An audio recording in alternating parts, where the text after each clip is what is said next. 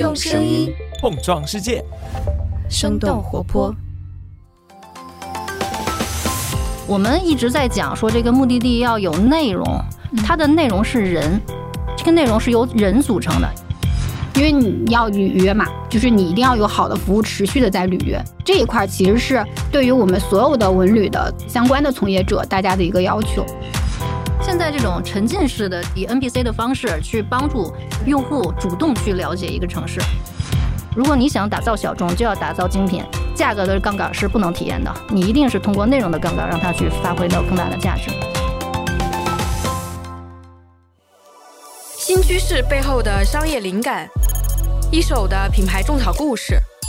欢迎收听小红书商业化官方播客属于趋势。嗨，大家好，我是挖掘小红书宝藏的矿工米基。上一期我们邀请了小红书旅行博主飞向月球的田二哈，同程旅行品牌负责人李月姐，以及我们的小红书文旅洞察家乔玲，给大家安利了一些小众旅游地。看评论区大家的留言，很多人都被种草了腾冲。这一期我们继续围绕着小众旅行地这个话题，来为大家揭开小众旅行地的出圈密码。我想问一下二哈、月姐、乔玲，像旅游局、景点类似这种目的地，如何与小红书合作，成为有潜力爆火的旅游地？比如说去年的时候，我跟平遥旅游局合作过一次，他们当时是在那个古城里做了一个类似于穿越的那种沉浸式的游戏玩法。等会儿是平遥旅游局吗？那应该属于山西文旅，我觉得应该属于山西文旅。因为我老家是山西平遥古城。它是在整个平遥古城里面做了一个有很多 NPC 的一个沉浸式的互动游戏，就是你可能是其中的一个主角，你需要一步步的解密，有点像剧本杀，沉浸式剧本杀的感觉。它实际上就把平遥两个特别重要的一个文化，一个是镖局文化，一个是票号的文化，把它结合在了一起，做了一个镖师走镖跟古时候银行的那个这么一个故事，把它都穿插在里面。我们去合作呢，实际上也是打扮成古人的样子，对，亲身的去体验玩的这个游戏，你身处其中，你好像就是一个那个时代的人，更有沉浸感，让大家更愿意了解这个地方，更吸引游客来了解这个地方的文化。对，它还有一个又见平遥，那个是我第一次去平遥的时候看的，那个就很震撼。就是整个山西给我的感觉都是那种你需要去慢慢的去发现这个地方，那种古建筑可能有的都在就是那种小城市，所以你一定要慢下来才能感受到一个山西的一个特别有意思的玩法。所以我可以理解为就是山西文旅的旅游局，然后当时是找到你是玩一个穿越明清的一个 NPC 的游戏，对吗？对，其实他就是做了一个这样的游戏，他当时是所有人都可以去玩，就是而且是免费的。免费的。对，就是你只要进到了平遥古城里面，因为平遥古城其实是有门票的嘛，就你只要进到了平遥古城里面，你就可以体验这个游戏。想回家了。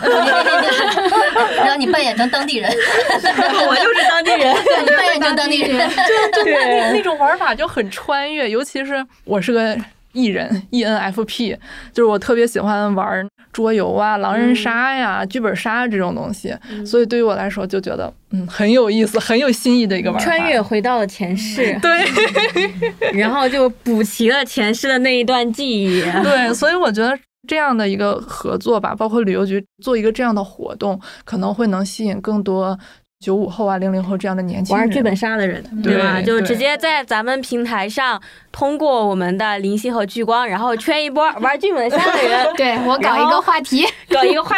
然后我们打这个人群包，然后给他推送。现在这种沉浸式的，其实它更多是以 NPC 的方式去帮助用户主动去了解一个城市，寓教于乐。其实我们讲寓教有点像小孩儿，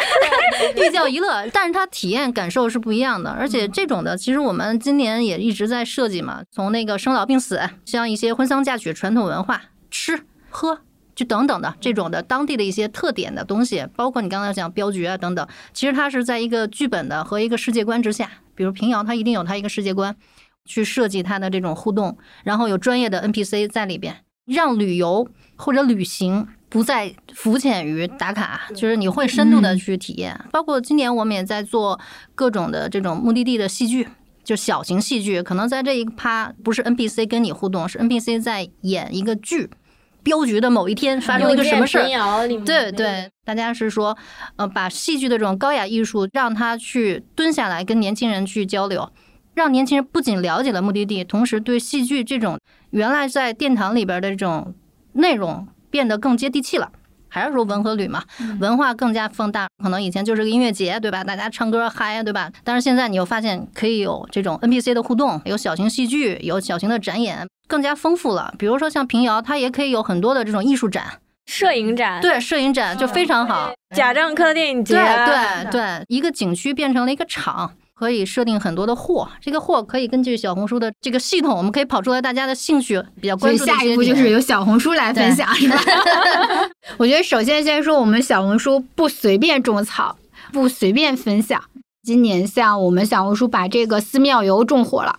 香灰串卖火了，对，香灰串卖火了，淄博烧烤又火了。淄博烧烤火了之后，我大概3月份接待了10几家文旅厅局的领导过来小红书。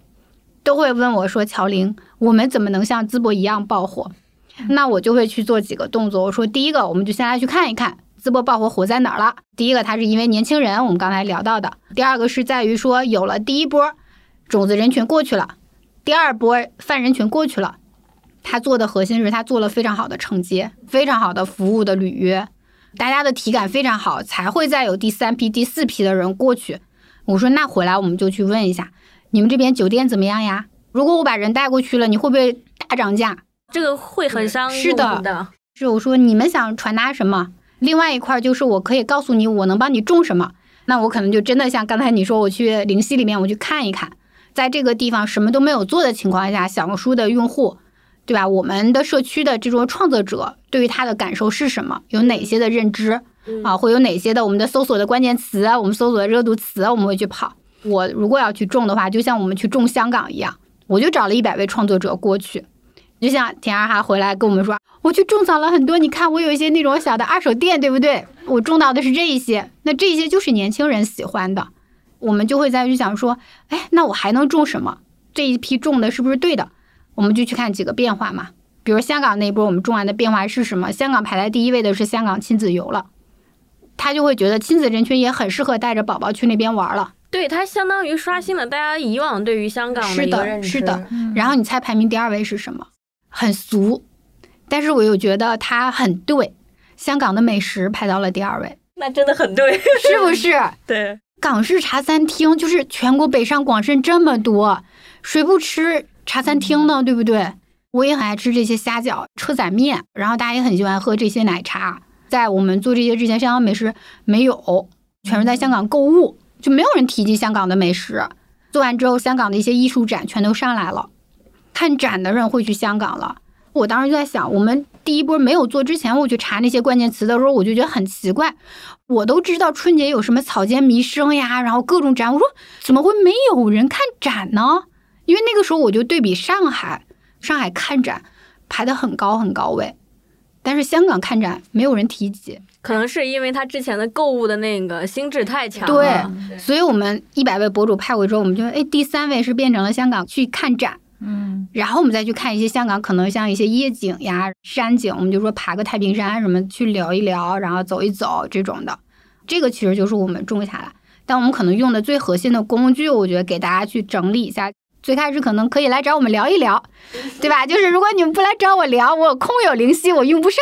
我们的月活，对吧？也有2.6亿，近3个亿了。这些年轻人群中，他对于你这个城市的认知是什么？有哪些关键词？还有情绪分，对吧？啊，这个是我们最新更新的一个功能啊，我也是第一次知道。对，就是我们会有一些情感洞察的能力，对你这个地方是好评的笔记，还是对你这些可能是有一些负面的，我们会能把它洞察出来。我们会去告诉说，年轻消费者、年轻人群对你这个地方更喜欢什么，我的 like 是什么，无感的是什么。这个时候可能就再去分人群、分定位了。你最想服务的是哪一批人群？对，年轻人他也会分，会有学生人群，也会有刚进入社会职场的这些有1人和有2人，对，是的。那我们可能也会有一些亲子人群，对吧？年轻的新手宝妈、新手宝爸，他们怎么去遛娃？那在之下，可能我们再去看看说你的一些基础设施，你能够更好的满足哪一些人。我们先把第一批的这些我们所谓的关键的种子人群先派过去。就我们小红书一直在讲的，用好人群反漏斗，然后我们就能做好种草这件事了。找博主啊，然后最会玩的人去你那边看一看，是否是能够满足用户的一个需求的，然后我们再去把这方面的那种特色去放大出来。对，我觉得其实产品就是灵犀是一款好的产品，对吧？我们的蒲公英第一期已经知道了，是的，我们的蒲公英也是一个好的。就我们应该先是从社区的原始认知中去洞察，其次是根据我们自己的一个 brief， 对吧？我们自己想去传达，我们去做一些 gap 的纠偏，再找到我们的一些核心的博主过去看一下，大家就是发散的去创作，真正用好我们小红书社区内的创作者。我们再这样去看一下大家的反应之后，当然我们也会有聚光，各种的给你流量加推，我们也会有话题，我们会有很多的产品。那我觉得在这样之后，其实是在小红书转一圈之后，打完我们该打的人群之后，从我们的种子人群也好，我们的泛人群也好，可能我们得到更多的用户的 feedback， 我们才知道说年轻的人到底对我这个地方他好奇的是什么，他感兴趣的是什么，这慢慢就生长出来了。是的，我以为的是不是他们能感受到的，我提供的是不是如他们预期的那样的满足感和满意度，然后我们再去看看是说那下一批人，就是像刚才说的，如果当我们的小众目的地突然爆火了，人潮拥挤的时候，我是否依然能够坚持我最开始想要传达给用户的，我能满足他的情绪的价值是什么，我能让他带走一些什么。但是我觉得这个小众目的地呢，其实不是随便能种火的，也不是能轻易种火的哟。啊，就是这个各位合作伙伴们，对吧？我们一起来努力尝试，大家不要来给我下这个 brief 了。对，其实我们第一期录产品外号的时候，玄商也讲到了灵犀。其实外界一直都特别想知道，就怎么去借着小红书的趋势，无论是一个产品，还是说一个目的地能够火起来，你要看一下你是否是一个好的产品，或者说能够提供一个好的服务，这个是一个基本。即使你花了很多钱在小红书找博主去推了，然后投了广告了，但是一样用户他去了之后被伤了，他也不可能会再来。因为我之前是做广告营销的，我经常会遇到一个点，就是甲方以为的，哎，我的产品多么的厉害，然后消费者眼里的你的产品是什么？闭门造车的话，其实给到你想要的那批我们的消费者，他可能并不买账。通过小红书灵犀，因为像二哈这样的博主，然后包括很多月活2.6亿小红书的用户，他们会去自发的、很真实的去表达他们的情绪，以及他们去哪里去治愈自己的情绪，以及他们觉得哪些地方是能够去满足他们的。通过灵犀这样的一个洞察，像月姐说的，我要服务谁？好，我在小红书上看到我要服务的那批人，他们的情绪的趋势是什么？他们对于目的地的需求是什么？再看一下我们的目的地，它有哪些的产品能够跟用户的需求的趋势能够去符合？答案是应该卖吃对对，然后匹配住了之后，那相当于你的产品、你的目的地有了一个核心的一个竞争优势了，然后再找像二哈这样子的目的地的挖掘者，再去找一些目的地有关的好玩的东西能够分享出来，然后一层一层一层。通过用户的口碑一次一次发酵，它就直接就生长出来了。因为我觉得现在其实大家一直在讲小众目的地，或者是讲爆火，现在特别流行一个词叫反向旅游，就是年轻人想要反向旅游，暑期了，旅游爆火了，人群都拥挤在那一些热门的目的地上了，我就又想反向操作，去找到我自己的那一份静谧，那一份安静了。每个月其实我们都会发布一些小红书社区内的旅行的一个洞察趋势报告给到大家。可能在这一个月内，最近这一段的小红书社区的年轻人，他们关注的是什么？对，表达出来的需求是什么？你看你的商机来了。是的，大家就可以再来找我们一起来去做，说怎么让我们自己的这个目的地能够火起来，或者能够被更多的人看到。刚才提到说你做营销的，其实我也做营销10几年，我是广告专业的，所以从我最开始接触广告就是 FM、纸媒、TV， 对吧？自己另外一个总结就是，好像广告的传达其实已经从荷尔蒙营销变成了一个多巴胺营销。我不知道你们有没有听到过这个词？有啥区别吗？荷尔蒙营销是什么？比如说以前彩妆会告诉你，你用了我这一款口红，你会变得很美。可能你会得到很多男士的青睐，就是女生一定要化妆，你用了这个眼影你会变得很漂亮，你的颜值会加分。男性也是 CK 对吧，用了我的产品你能够变得更有男性的张力，男性的魅力，这就是荷尔蒙营销。其实旅游也是，为什么旅游大家一直在解决是说谁能多次来我这个地方，要给大家讲这个故事，是因为以前空有一些美景美色，大家看到哇好漂亮，祖国河山美没了，所以大家也就很难再去第二次了。对，我觉得这个就是当时你的荷尔蒙，你自己的就是一个真情实感，被震撼到了。对，就是你开心了，觉得我美了啊，然后呢，我被别人羡慕了。为什么旅行出去又愿意发朋友圈，愿意发笔记？之前还有那种什么到此一游的那种，对不对？对，我觉得它就是一个荷尔蒙啊，就是你在这儿，你要让别人知道了，好，你有了爽感。但爽感之后 nothing 了。多巴胺营销是什么？就是你刚刚提到的，因为你有好的产品，因为你有好的服务，所以来到你这边体验你这个产品的人，他会有非常好的情绪带走。就是这一段情绪价值，它是能够持续的去影响到你的一些精神的。包括刚才像阿哈说的，我去了一次，但我又不敢去第二次了，是因为我担心我第一次留下的这个给我的情绪价值，让我对这个地方有的美好的一些念想，我怕第二次去了被破坏。如果小红书真的把你种爆了，你要怎么能保证每一个来到景德镇的新的人，他都有我们种出来的这种感觉？我说这个很重要，因为你要履约嘛，就是你一定要有好的服务持续的在履约，会对于我们所有的文旅的相关的从业者大家的一个要求。对，包括月结，是的，月结很重要。对对，这个就是大家一起努力的一个目标。是的，是的。我们能做的是什么？其实我觉得是在于小红书，我们现在有灵犀的产品，我们有供应的产品，我们有人群洞察的能力，我们也有像二哈这样的更有能力的创作者，很个性化，个性化。我上班嘛，然后因为要找博主，然后我同事给我发了二哈的笔记，我看到他的小红书笔记之后，我就觉得是治愈了，就是人生不只有我眼前的这个工作，还是有无限的可能的，而且去一个目的地也未必说是因为它有一个景什么的，还有可能说我因为喜欢摇滚乐，我就要去一个地方，人生就一下子就开阔了很多。对，是的，我最开始去看到大理，看到景德镇，我也是被小红书博主种草的。就是我当时呢就在搜大理哪里人多，对，就是而且是白天，大理白天人多，你这肯定就是带着情感诉求，我要体验人间烟火气。是的，是的，因为我就说我不想晚上去喝酒，这也叫反向旅游。我跟你讲，我就搜了大理白天人多，然后就出现了三月街。然后景德镇是怎样？景德镇是春节吧，就是也是我们可能就是在做年度规划呀，我的职业嘛。然后再去做一些 OKR 相关的事情，我就压力好大，我就说怎么样去放松一下，对吧？怎么能松弛下来？然后我就搜松弛有事可做年轻人，然后我就看出了好多笔记，就是年轻人去景德镇捏泥巴啊。因为我在上海的时候有好几次，就是只是我在咖啡馆喝咖啡，我就听旁边的年轻人说我离职了，我准备去景德镇学1个月做陶瓷。是的，因为我是今年3月份换工作的嘛，其实在换工作之前，我接 offer 之前，我一直在纠结我要不要直接就接了，还是我 gap 一段时间。我那段时间就在想，如果我要 gap， 但我又是一个自己内卷的人，我在想我应该学什么。就是在我工作这段时间，找到人生的第2增长曲线，去景德镇捏泥巴。对，我当时就去看，我说maybe 我应该学一下语言。我那个时候就在小红书加了一些群组，就是大家想如何去英国去学习语言半年。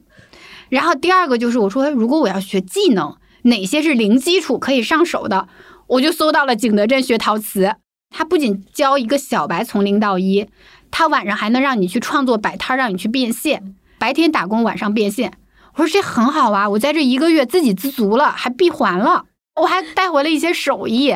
我说这个就是很棒。我去跟景德镇的文旅的人聊的时候，去跟陶溪川的这样的负责人去聊，我说你们真的做得很好，但我说可能如果你找我来让我帮你去种爆景德镇，我说那我们就要一起去想想你怎么去做好履约。我说这个其实很重要，因为大家过来的印象都是你很美好的那样子。对，做陶瓷捏泥巴也好，它其实是自己的一个另一种方式的表达，可能是区别于写作，区别于画画，区别于唱歌的另外一种新奇的方式，更随意一点。对，而且能让自己很专注。慢下来，逃离城市这种快节奏生活的一个治愈的方式。所以它其实就是满足了年轻人想逃离当下的喧嚣与紧张，不用时时刻刻盯着手机，然后我还能在沉浸式的做一件事情，这件事情它是我能够有一些 learning 和得到的 take away 的。对，我觉得这个是还可以去表达出来。是的，艺术没有美丑，艺术不分高低贵贱，它就是我自己的一个创作，就是我自己的表达。所以我觉得这也是整个景德镇带给年轻人的，就是一个非常自由的空间，大家非常有包容度。就是我去到景德镇，自己在陶溪川里溜达的时候，我就会觉得，哇，这个好像我们小红书社区，就是我们小红书社区就非常的包容，带来了积极的正能量的，非常的 positive。我好像是14-15年开始用小红书吧，我就一直用。我会觉得是小红书社区作为一个忠诚的用户的维度上，我会觉得带给我的感受。如果我们的文旅想要通过小红书来去做报，那应该是跟我们一起的，对吧？就应该是我们的价值主张是趋同的。可能我更多的接待的合作伙伴都是在向我要东西，然后大家要的东西又是如何用小红书众报一个文旅的小众目的地。替大家总结的话，我觉得通用的方法论是什么？通用的方法论是大家可以通过来和我或者我的团队去交流。我们可以第一步先用灵犀去告诉我你们小红书的年轻的用户对于你们的认知是什么，共同去做一个解题。我们可以去用蒲公英去找到创作者，我们又可以去通过我们的聚光去把我们的 FS 铺上，就是让更多的人能够去看到这个创作者分享的非常好的笔记的内容。我们去把我们的 Face 流，我们的 Search 搜索这个场域的流量都填满。如果我们在以上都做好的情况下呢，我可能就会带着大家说，你要不要做一个话题？你要不要再去多一些就是内容进来？那这个时候我们可能还会有创作者大赛，我们还会有像 City Walk 这样的 IP。我就会希望有更多的对于你这个地方感兴趣的人，或者去过你这个地方的人，能够去主动的发笔记，帮你来去创作更多的内容。那这个时候我们就又会回到我们的灵犀，我们去看看大家创作的内容能给你哪一些新的这样的灵感的激发，能让你更好的知道说你这款产品是被哪些的消费者的哪一个情绪维度，或者说哪个诉求维度上是被强需求的。那我们就再继续这样去做下来。我去帮我的合作伙伴去判断说我以上的方法能不能把你这个地方打爆，可能我会对他提要求。我觉得这个提要求也就是我怎么去甄别说我这一次能不能成功。第一个是他的确是应该有自己的一些特色可以被挖掘的，我觉得这个很重要。如果是自然美景，那可能就对我们的博主，对于二哈他们这一批人挑战非常高，因为就要他去能够把一些美丽的景色再拍出更美的景色来才行，所谓的颜值这一块，荷尔蒙的一块。但是更多的应该去找多巴胺那一块，就是它的人文价值是什么。那可能这个更适合于二哈。是的，因为我觉得现在的年轻人希望通过旅行来治愈自己，不管是工作节奏快的，我想去放慢下来，让自己的精神得到放松，还是说我可能日常忙于工作，我跟我的家人我缺少相处，那我希望大家能够一块玩得开心。不管我们是做一些极限运动，或者是爬爬山，我觉得这一些那爬山的过程中，我们都需要能够带走一些对这个山的认知，对吧？这个山它的过程是什么？它的历史文化是什么？有什么样的名人来过？或者说我们在这个山上喝的一口泉水，这个泉水有什么样的历史渊源？这些都是一些知识。就是我现在会觉得越来越多的年轻人喜欢带走知识，希望能够得到一些他对于精神上的富足，这是他旅行的意义而不是空满足了眼睛这个感官。会跟我的合作伙伴去问你这个地方有什么样历史故事可以挖，你可以先告诉我们。再往下的话，其实就在于是说他能不能做好服务了。我觉得做好服务非常非常重要。对，我也是一个对住要求很高的人，如果我要停留很多天，那我住的不舒服，我觉得我就是来受罪的。对，我不是来享受旅行的，是的，我不是来 enjoy my travel 的这样子。第二个就是人得吃饭呀，它不应该是千篇一律的，这个也很重要那我觉得还有什么，就是在于它的一些交通工具上，它的通行是否是通畅的。比如说我们现在5·1那会儿特种兵火了，火车是不是能够保持通畅，对不对？火车之下你有没有一些自行车能让我去这样 city 的骑一骑，还是说你有公交车？如果你什么都没有，那我们的年轻人也不能每一个人都实现自驾自由呀，这个也很重要。其实就是体验。是的，因为旅行它本身就是一件跟着自己的眼睛去看世界，但最终带走的或者说得到的一定是你的当下的一种情绪的满足。然后更长远的旅行是来帮我丰富我的人生的维度的。那在人生的维度上，它应该留下的更有长久价值和更深远的能被记下来的东西 maybe 是一些文化，它可能是一些历史文化，当地的民俗风情。因为我觉得旅行很多时候就是从自己住厌了做的一座城去到别人住烦了的一座城，然后去交互，但是交互过程中可以产生新的认知、新的火花，然后能够让我回到我的城市以后更开心、更快乐的生活，或者我能想得更开。我觉得这个其实也是一种满足。那如果是让我们去对合作伙伴提要求，我就会希望他能够在食住行游于购的方方面面每一个环节上做好一个服务履约。因为我觉得有好的产品、有好的服务，才能有好的旅行。对。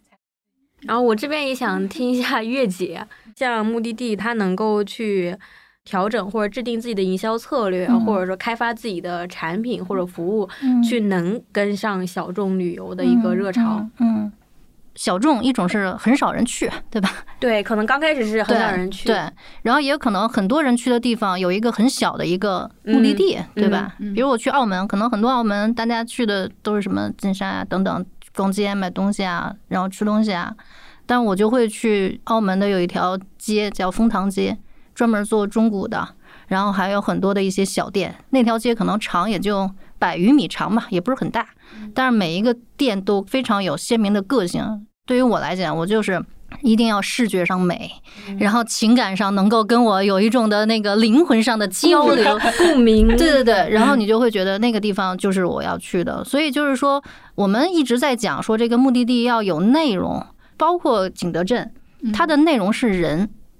这个内容是由人组成的，一个一个的人，他这可能是店家，他可能是艺术家啊，明白了，对吧？他可能是摇滚乐手。是的。首先，这个目的地还是说你定位于什么，服务于谁，前提是你要给什么人以最大的一个政策和他的帮助，你要鼓励他，让他留下来。其实很多目的地现在打造的时候，在人文的这个部分，怎么组建新的人文？比如像平遥，它就是一个很老的一个古城，它有很多先天的一些文化积淀，可能人我就是当地的，大家这么多人。最大的一个古城，对吧？平遥这么多人去组建呢，它其实不需要特别外来的一些内容进来，但是有很多一些新的地方，它是需要更多的一些内容和人来组建起来。4、5月份北京天气很好嘛，我就参加了很多的市集，各种市集我都去逛，但是你会发现每周都有，然后最后市集就变成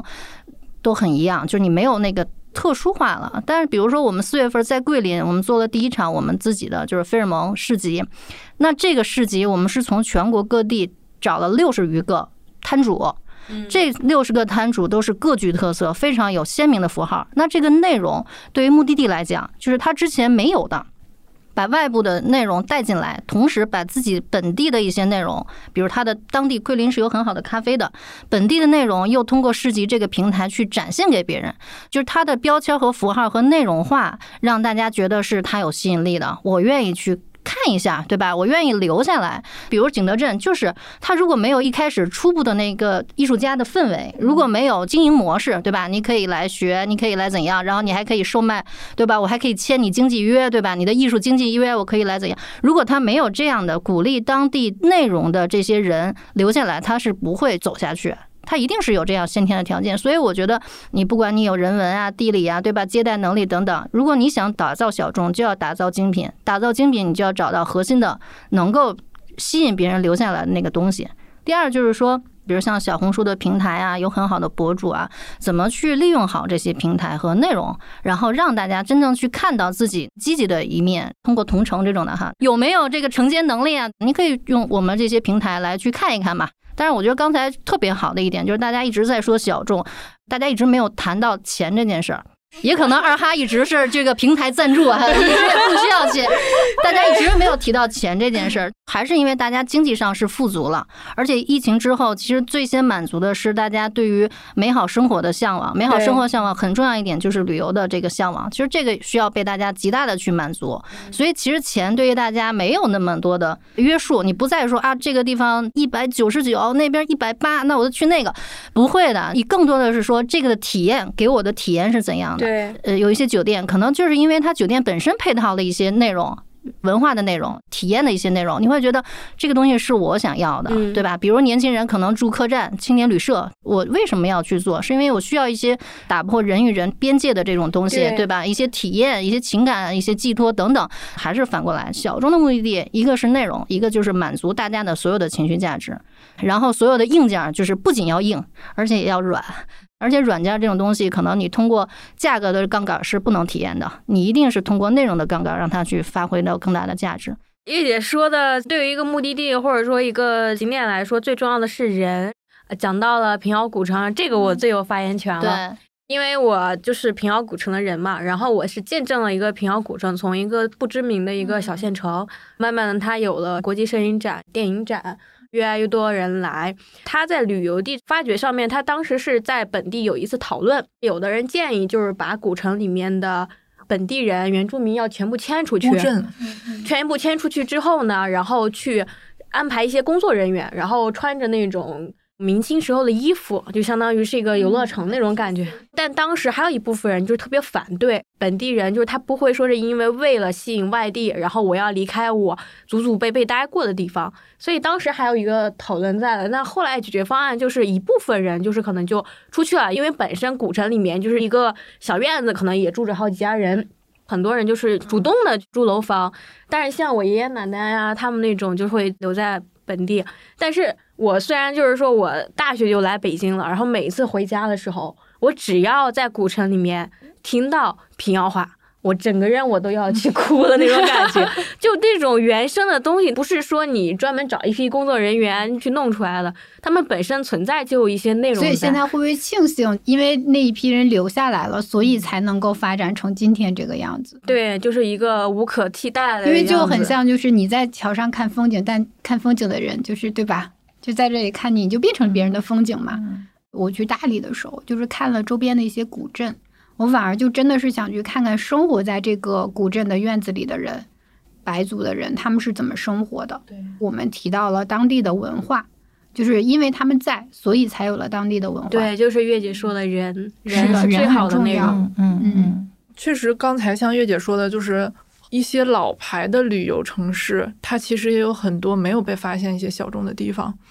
比如说像我之前去洛阳，洛阳可能真的是在很多年之前就很有名了，因为有龙门石窟。但是我到洛阳，我去了那个他们的古墓博物馆，是因为那个是鬼吹灯嘛，就是类似于那种 IP 剧，对，类似于那种盗墓的那种剧。我意外的得知了这个博物馆，然后我就又在内心种草了。可惜他当时在维修，然后我得知维修好了这个消息，我马上就去了洛阳，真的就是为了这个博物馆去了洛阳。甚至我那次去还在洛阳发现了原来洛阳人特别喜欢喝汤，他们每天早上喝牛肉，对，喝牛肉汤这件事儿。然后他们甚至有一条街就是都是汤店，什么牛肉汤店啊、羊汤店啊，各种各样的汤店。这个其实是一个很本地化的一个，又不是大家特别熟知的一个东西。所以我觉得其实每一个大众城市它都有一个小众的玩法，只不过可能你需要一种不太一样的方式去发掘它。我可能有的时候会去一个地方的博物馆，因为这个地方的博物馆它展出的一些东西可能就跟这个地方周边的一些地方有一些关联。我去贵州这次去了安顺，但是实际上我最开始没有去安顺的这个计划，完完全全是因为我到贵阳，然后去了贵州省博。贵州不是有很多民族嘛，然后我就在其中看见了一个穿着不同服装的汉族，然后我自己是汉族，我非常清楚我们汉族是什么样的，然后就觉得这个贵州的汉族好不一样。然后后来我特意去查了一下他在安顺，然后我就突然改变了我的计划，改变了我的行程。我想我一定要去安顺去看这个很特别的汉族。那个小镇确实住着很多本地的人，他们依然保留着以前的那种装束，他们也很友善很热情，跟他们聊天啊，过程中去了解了这个其中的一些文化，还有一些历史相关的一些东西。我觉得这个实际上就是一种发掘旅行者是怎样才能发掘一种小众玩法的一个过程，要么就是去逛一些市场，去逛早市，更加了解本地人平常吃什么用什么，然后要么就是逛大街，可能就真的就是类似于 City Walk。 因为我之前在福州市区 City Walk 的时候，我就发现他们的那个环岛跟其他城市都不太一样，他们就是一棵大榕树，实在是很好奇，因为我发现了4-5个环岛都是那样的，我就上网查了一下，我才知道原来福州有一个另外的一个别称叫榕城，就是榕树的榕树的城市。实际上我作为一个旅行者，我也会害怕跟担心，就是我们之前讨论过的这个事情，尤其我还是个创作者，我特别害怕我去的这个地方的时候，它体验感特别好，然后我去把这个东西分享出来之后，很多人去了，慢慢它的体验感变得不好了。就是我其实在其中也会感觉很矛盾，有的时候因为你也是重的那一部分。对，我分享这个东西让大家去究竟是好还是不好呢？我希望越来越多的人能够发现这么有意思的地方，能够去到这样的地方，但是我又不希望它的体验感变差。对于我来说，一个小众目的地变成一个稍微火起来的，可能会成为一个大众的地方的时候，我会非常非常担心的一个点。然后我也会很在意说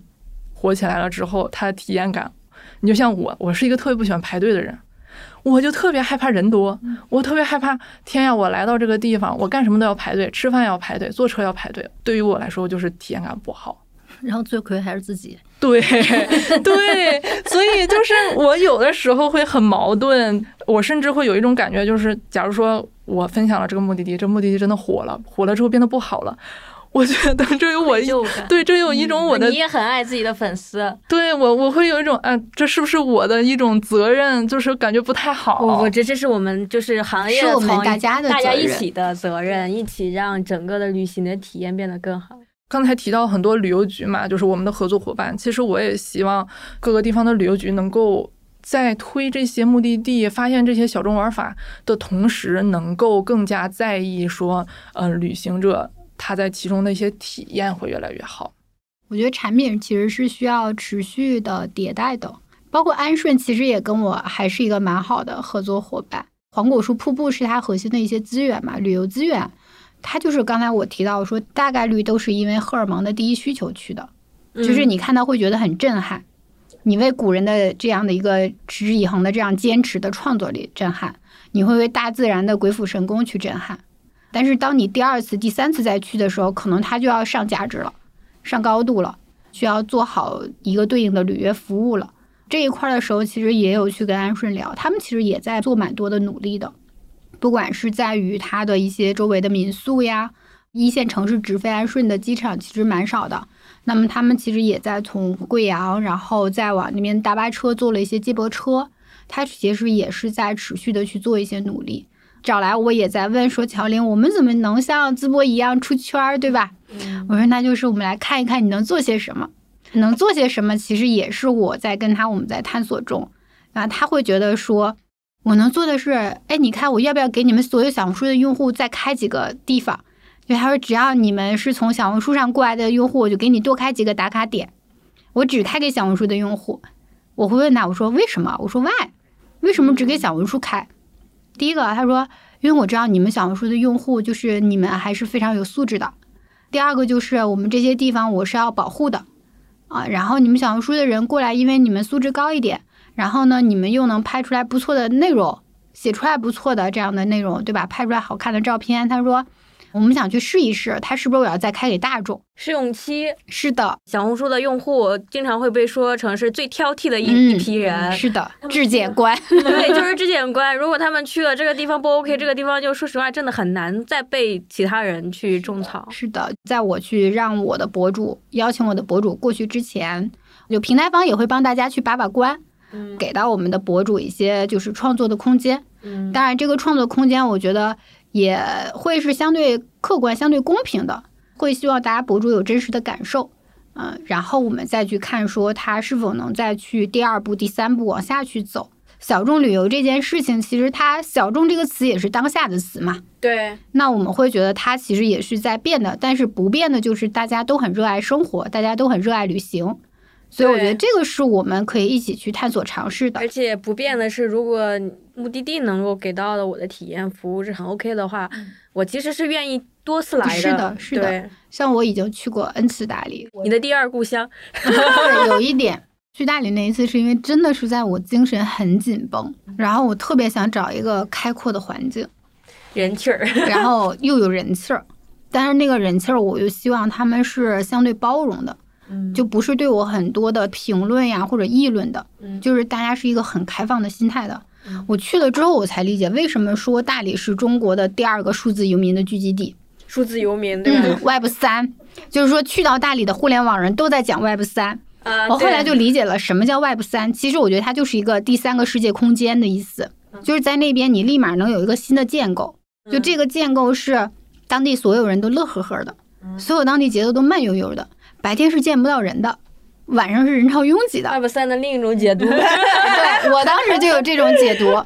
因为在我一起飞过去那个飞机上，这边坐的人，这边坐的人，有的人读了一本圣经。然后这边的人读了一本这么厚的一个什么文摘集，应该是一些散文集，我记不住名字了。这个跟我从北京飞上海完全不一样，北京飞广州、北京飞深圳完全不一样，密度不一样，但是肯定会有。对，就是我在飞这几条线，大家我也是自己在敲电脑，但是我说飞这一条线，大家就是从你踏上飞机那一刻，身心灵开始进化，对，时空已经开始改变了。哇，真的好奇妙，就是很奇妙，因为你在那边你不会聊，哎呀，明天这个工作怎么办？你聊的都是，哎。我们要不要一起凑一下？因为我自己去的，我说我很想去吃他那个各种锅呀，菌锅汤，但你一人点不完嘛，你没有办法点火锅。这就是我喜欢住青旅的原因。对，就是一起拼个饭吃。对，然后溜达溜达就觉得饭搭子，对，饭搭子就觉得很好。而且是我在小红书上加的群，你知道吗？啊，对，我有个朋友也是，就是找饭搭子，就是比如说那个比较贵的一点的餐厅，然后想多点一点吃，那就得在小红书找饭搭子。对，我就是落地了之后，在小红书上去搜，现在在大理玩，然后我就是加了一个微信号，然后我们就组了一个微信群，大概10几个人，跨年期间嘛，我们就一起吃了3顿饭，然后就把该吃的各种烤肉啊、锅啊都吃了。跨年那天晚上凌晨，我们就去了洱海边一起去放烟花，然后早上又一起去看日出，整个感觉就很好。我后来想一下，我说可能是因为这个群是我从小红书上找到的群，所以就是大家的那种包容度是从线上走到了线下，就已经在线上大家就已经有这种价值观了。对，价值观是趋同的，所以你线下一起走的时候就是会很融洽，大家也都是做自己的，但是每一个人又相对舒服。就不会像其他那种旅行团跟团一样，会有一种压力在。对，会有压力在，就是因为来自全国各地。后来我就才会在想说，为什么年轻人会很喜欢在小红书上找到一些就是驴友也好，或者说团友也好，是因为先有我们的小红书社区的价值观的一个建构，先有我们的这样的一个基础，所以你在这个平台上交到的朋友、找到的人大差不差，价值观。对，是的。其实比如说很多年轻人，如果是真的在一线北上广内卷累了，其实就是回到自己的家乡，因为他知道在社交媒体上怎么去发一些内容，他其实反过头来是可以帮到他自己家乡的。它是一个号召吧。我为什么提到景德镇，是因为景德镇它也是在这样做。其实它有一些政策，它就是希望景德镇的人能够在外地读完书之后再回到景德镇。景德镇还有陶瓷大学呢，他的陶瓷大学其实是外地人去念的，是吗？但是外地人念了一部分就走了，一部分就说了留下摆摊了。但是他本地的人很少去上陶瓷大学，他本地的人反而是出去读书不回来。就是我跟他去聊，比如说今年有100个大学生出去，可能只有2个人会愿意回来，这个是他的痛点，也算是一个风口上吧。就大家内卷累了之后，可以把在大城市比如说做内容的经验可以带回去，既能够帮助自己的家乡，然后同时还可以就是获得自由的收入。对，我觉得是自己的一个平衡吧， work-life balance。 好的，谢谢大家。本期俗语趋势就到这里，如果你觉得本期节目不错，记得一键分享给身边的小红薯。如果它是你眼中的宝藏播客，记记得点击屏幕右上方关注我们，下期再见。